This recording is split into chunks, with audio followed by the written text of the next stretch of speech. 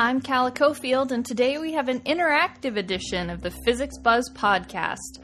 All you'll need to participate are a few pieces of paper, one note card, and a flat surface. Would you say that paper is weak or strong? A single sheet of paper is considered weak. A baby can tear it. But to tear a phone book in half, you need a full-grown adult with arms the size of my waist. Similarly, if you put too many groceries in a paper bag, they'll rip right through it. But if you crumple up pieces of newspaper, you can use them as cushioning for heavy or fragile objects when you're moving. So which is it? Is paper weak or strong? Well, let me introduce you to the idea that something can be strong in one direction and weak in another.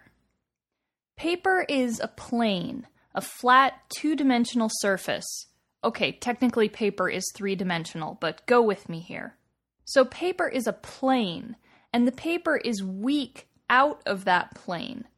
Here's what I mean. Take a piece of paper and make sure it doesn't have any tears in it. Lay it flat on a table. The surface of the table, like the paper, is a plane. Now tear the piece of paper in half. Easy, yeah?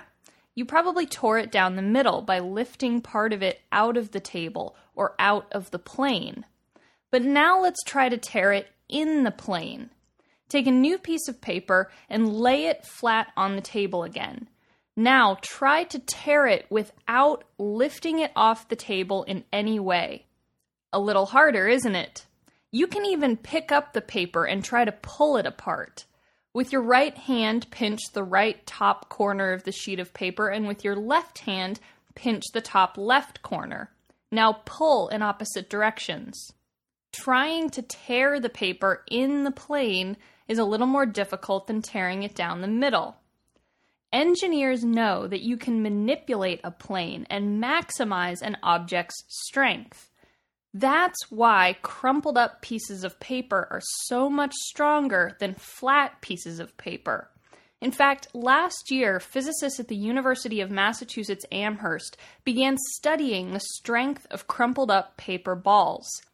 So how is it that a crumpled piece of paper, something that goes out of the plane, actually maximizes the paper's strength? Well, here's another test you can do at home. This is best done with a note card, but you can also use paper. First, make sure the note card has no tears or significant bends in it. Now lay the note card on the table and fold it into 4 equal sections, so you should have 3 equally spaced parallel folds. You want to make a little box, so you should have all the folds going in. Now stand it up so that you have a little 3-dimensional box so that the edge of the note card is touching the table. Now that you've constructed this little note card box, try putting a small book on top of it. Amazingly, this little piece of paper that you can crush in your hand can actually support a book if you engineer it right. If you add more folds to the note card so that it wraps in on itself, you can see it gets stronger and stronger. So you can see how with the right engineering, paper can be quite strong. A crumpled up piece of paper has tens or hundreds or maybe even thousands of these little folds. Each one changes the direction of the plane. So no matter where you put pressure, you're putting pressure in the plane. And that's maximizing the strength that the paper has. It's like you have hundreds of tiny little buttresses supporting this entire structure. I mean, a crumpled ball of paper is 90% air, and yet you can put hundreds of pounds of pressure on it and not get it to flatten back down to the thickness of a folded piece of paper. So engineers know that bends and folds can change the structure of something and maximize its strength. And they know that there are lots of these tiny folds inside a ball of paper, and that's what's making it stand up. But physicists want to predict where the bends will appear and how one bend will influence the appearance of the next. So they want to simulate the crumpling of the paper and model that final ball so that they can actually mimic its strength. But that pushed their computers to the limit. This seemingly simple thing is actually very difficult to simulate. Because think about it. When you fold a piece of paper in half, you suddenly have two new surfaces, each with slightly different properties than the last.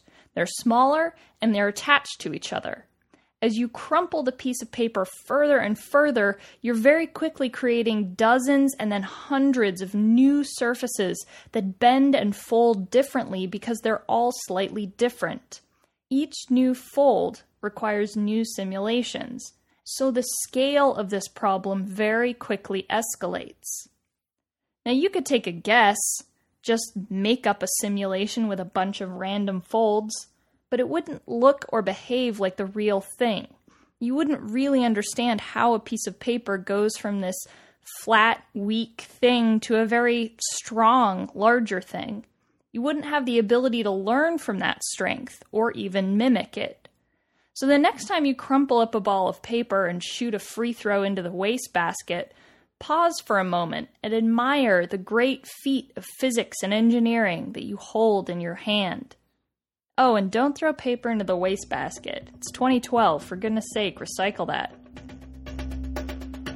That's all for the Physics Buzz podcast. I'm Calla Cofield. As always, you can find more podcasts, our Physics Buzz blog, resources, and so much more at physicscentral.com. Tune in next week for more Physics Buzz.